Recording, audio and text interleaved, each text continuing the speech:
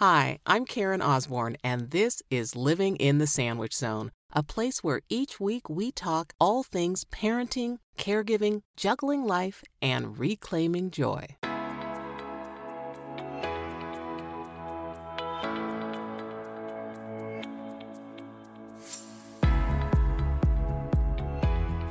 Hi, friends. Welcome back to Living in the Sandwich Zone.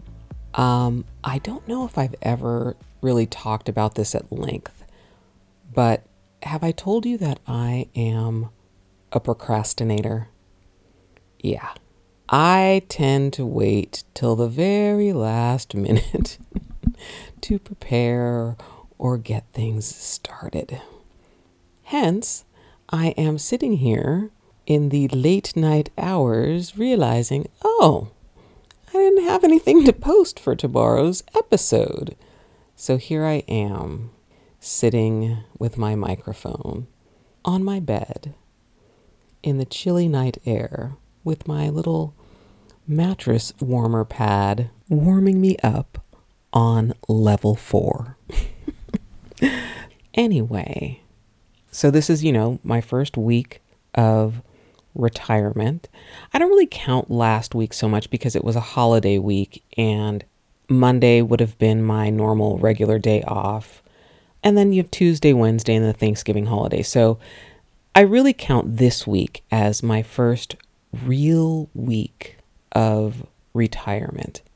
And I have to say, first of all, I've been exhausted.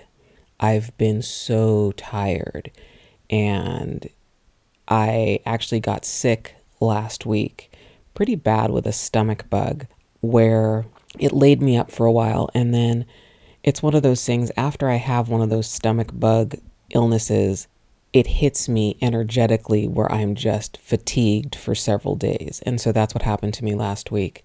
So this week is kind of my first real week and my first week being, healthy. So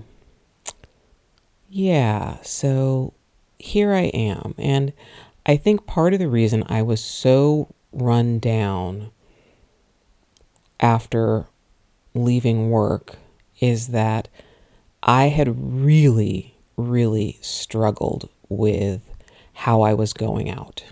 And I really obsessed at length about how I was leaving my work and my files and my cases, and what my colleagues, what other people were going to think of me when they got my files. So here's the thing, is that I'm kind of a cerebral lawyer.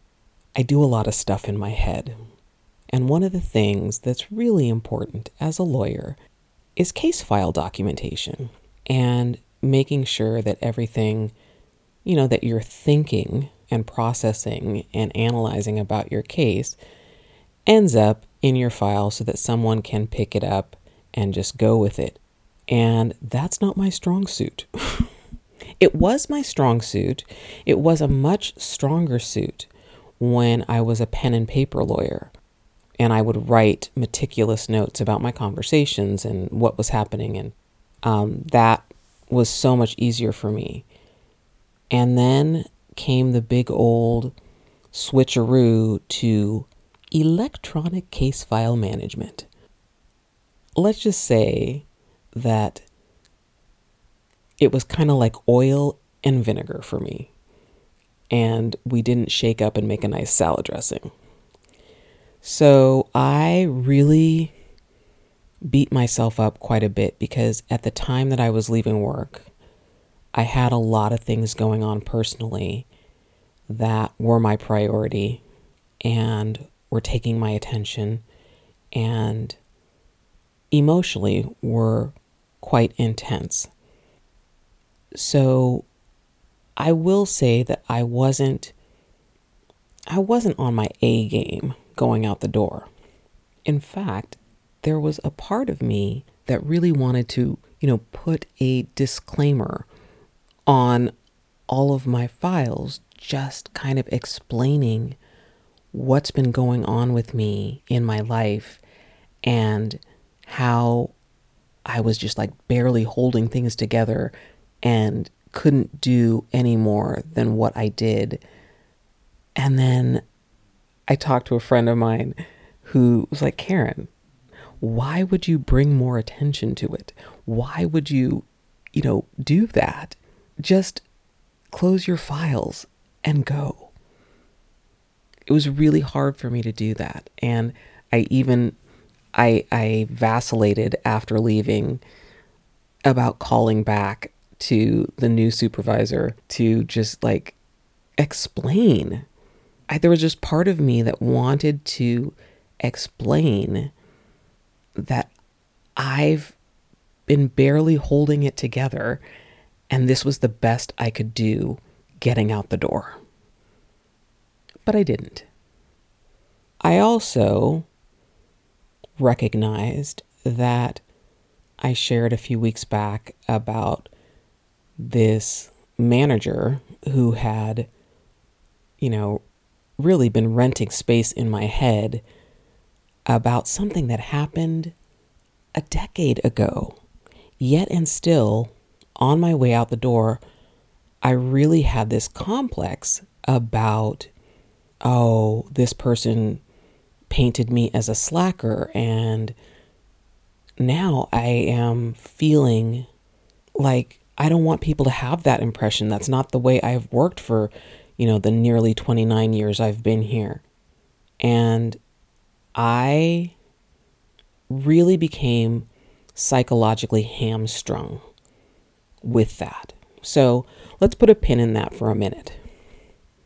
So as a parent, one of the goals I think that I've had is to raise strong, confident, self-assured kids who believe in themselves, who are resilient, who have, I guess they call it the internal locus of control in terms of gauging their self-worth and forming their identity, as opposed to looking toward external, either people or things, to create self-image.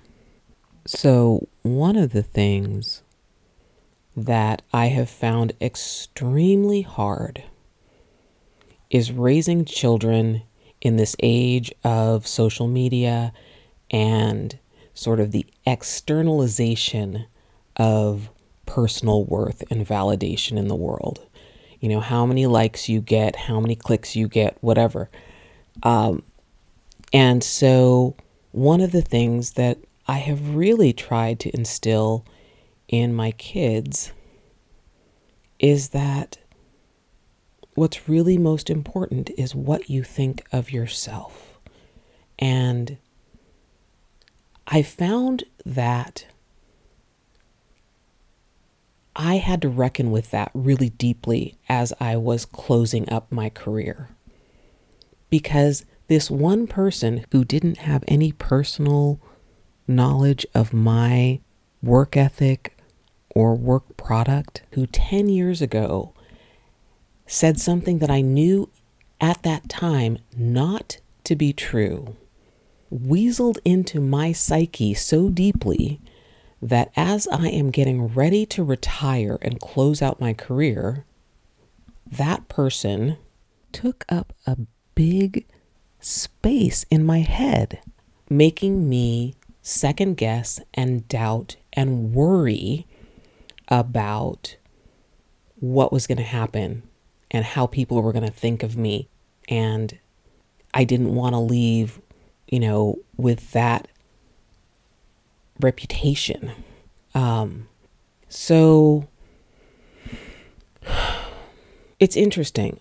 I do one of the things that I'm looking forward to in this new chapter is reading more.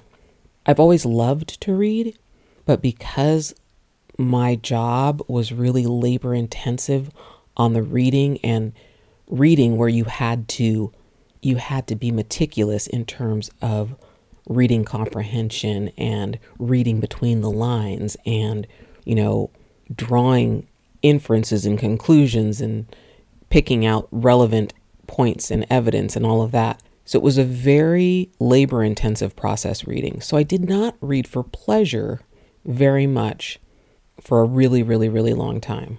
So interestingly, tonight we had a book club, a virtual book club meeting with the support system, which is the women's transformation group that I belong to. And just a little public service announcement here, because the book that we read this go round is a book by Chris Carr called I'm Not a Morning Person, Mourning. And Chris Carr is phenomenal. She writes in this book about her own cancer diagnosis and living with cancer, thriving with cancer for over 20 years. And she also talks about her grief journey as she went through her father's end of life transition. And I really found this book so moving. I mean, some of the scenes that she described in the book are so spot on to things that I have experienced in this journey with the anticipatory grief of my parents and the way that I kind of rally and hustle and, stay in control when things are falling apart, because really a lot of it because of the fear that I have of if I crack, who else is going to crack? It's like going to be a domino effect. And so I have maintained this really polished game face that masks so much of the real emotion that I hold within me. So if you're interested in, first of all, if you are in this sandwich zone and you are caregiving and parenting and trying to take care of yourself in the process, I think that this book gives some really good, practical, tangible advice and guidance and strategies for processing grief, for talking about death, for how to go about initiating difficult conversations. So again, it's the book by Chris Carr, K-R-I-S, last name Carr with 2 R's, C-A-R-R. And it's called I'm Not a Morning Person. So check that out. So that's my public service announcement. But I bring up this book thing because as I was driving the other day, I was listening to an audiobook, and I was listening to Jay Shetty's audiobook, Think Like a Monk. And in it, he said something that really made me think about this whole thing that I was grappling with, worrying about what other people were going to think of me having left my work the way I left it. And this is what he said. He said, he was talking about kind of self-concept. I am not who I think I am. I am not who you think I am. I am who I think you think I am. And that really got me. Let me say it again. He said, I am not who I think I am. And I am not who you think I am. I am who I think you think I am. And he's talking about mindset. He's not talking about, I really think I am who I think you think I am. He is really making the point about the stories that we tell ourselves. What do we buy into? What do we perseverate about when we are thinking about who we are or how we are perceived in the world? And that just went to the core for me about what I was grappling with when I was leaving work. I know what kind of lawyer I am, or at least I should know what kind of lawyer I am. And I think the people that know me, truly, really know me, know the kind of person and the kind of lawyer I am. And where I was spinning my wheels was in this trap of thinking about what other people might be thinking about my work. And it just really drove home to me, again, about the stories that we tell ourselves and how we get into our own heads and script out these scenarios that are not supportive of well-being. And I think about my children. I think about my kids and wanting them to anchor themselves in what they truly know about themselves. Because I think what happens, and I'm seeing this tendency in not only in myself, but in others, of getting caught up in this thing about writing the story about what other people are thinking about me. The other thing that this drives home with me is this. I don't treat myself the way I treat others. You know, you hear the golden rule, do unto others as you would have them do unto you. But really, I feel like I need to do unto myself the way I do to others, give the grace I give to others to myself. What I mean by that is that I have inherited cases from different people for all of these years that I have been working. And not once have I lambasted the person I inherited the case from, saying, oh, you should have done X, Y, or Z. I feel like you just get the case, you evaluate it, you put your spin on it, and you go. You do your thing. So even my thought process, spending so much time thinking about what other people were going to think about my work, isn't something that I did to other people when the roles were reversed.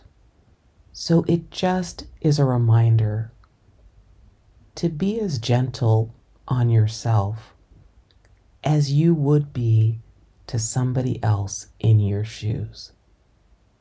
And so I guess I say all this to probably just reinforce for my own thought process to think supportive, life-affirming thoughts, to think things that uplift, not break down. I think that ultimately, I think words are very powerful, and exceptionally powerful are the words that we tell ourselves. So that's my thought for the week. I know this, I might have been all over the map with this one, but this is my year of inspired action. And so I turned on the microphone and this is what came out tonight. So, yeah. So be gentle with yourself. Be gentle with yourself and speak kindly to yourself. Because what we tell ourselves really dictates the trajectory of our thoughts. All right, friends, that's it for this week. I hope you have a great week. Definitely please think good thoughts and go out there and do something that brings you joy. I'm Karen Osborne. Thanks for listening to this episode of Living in the Sandwich Zone. I hope you enjoyed our conversation. If you like this episode, I'd love to hear from you. Like, subscribe, follow the podcast, and share it with a friend. If you're an Apple Podcast listener, one of the best ways you can support me is rating and reviewing the podcast there. You can follow me on Instagram at karen.e.osborne. That's OSBORNE. Or if you want to become an insider, a Club Sandwich member, click the link in the show notes and join my private Facebook group. Until next time, remember to add yourself to your caregiving list and take a moment today and do something that brings you joy.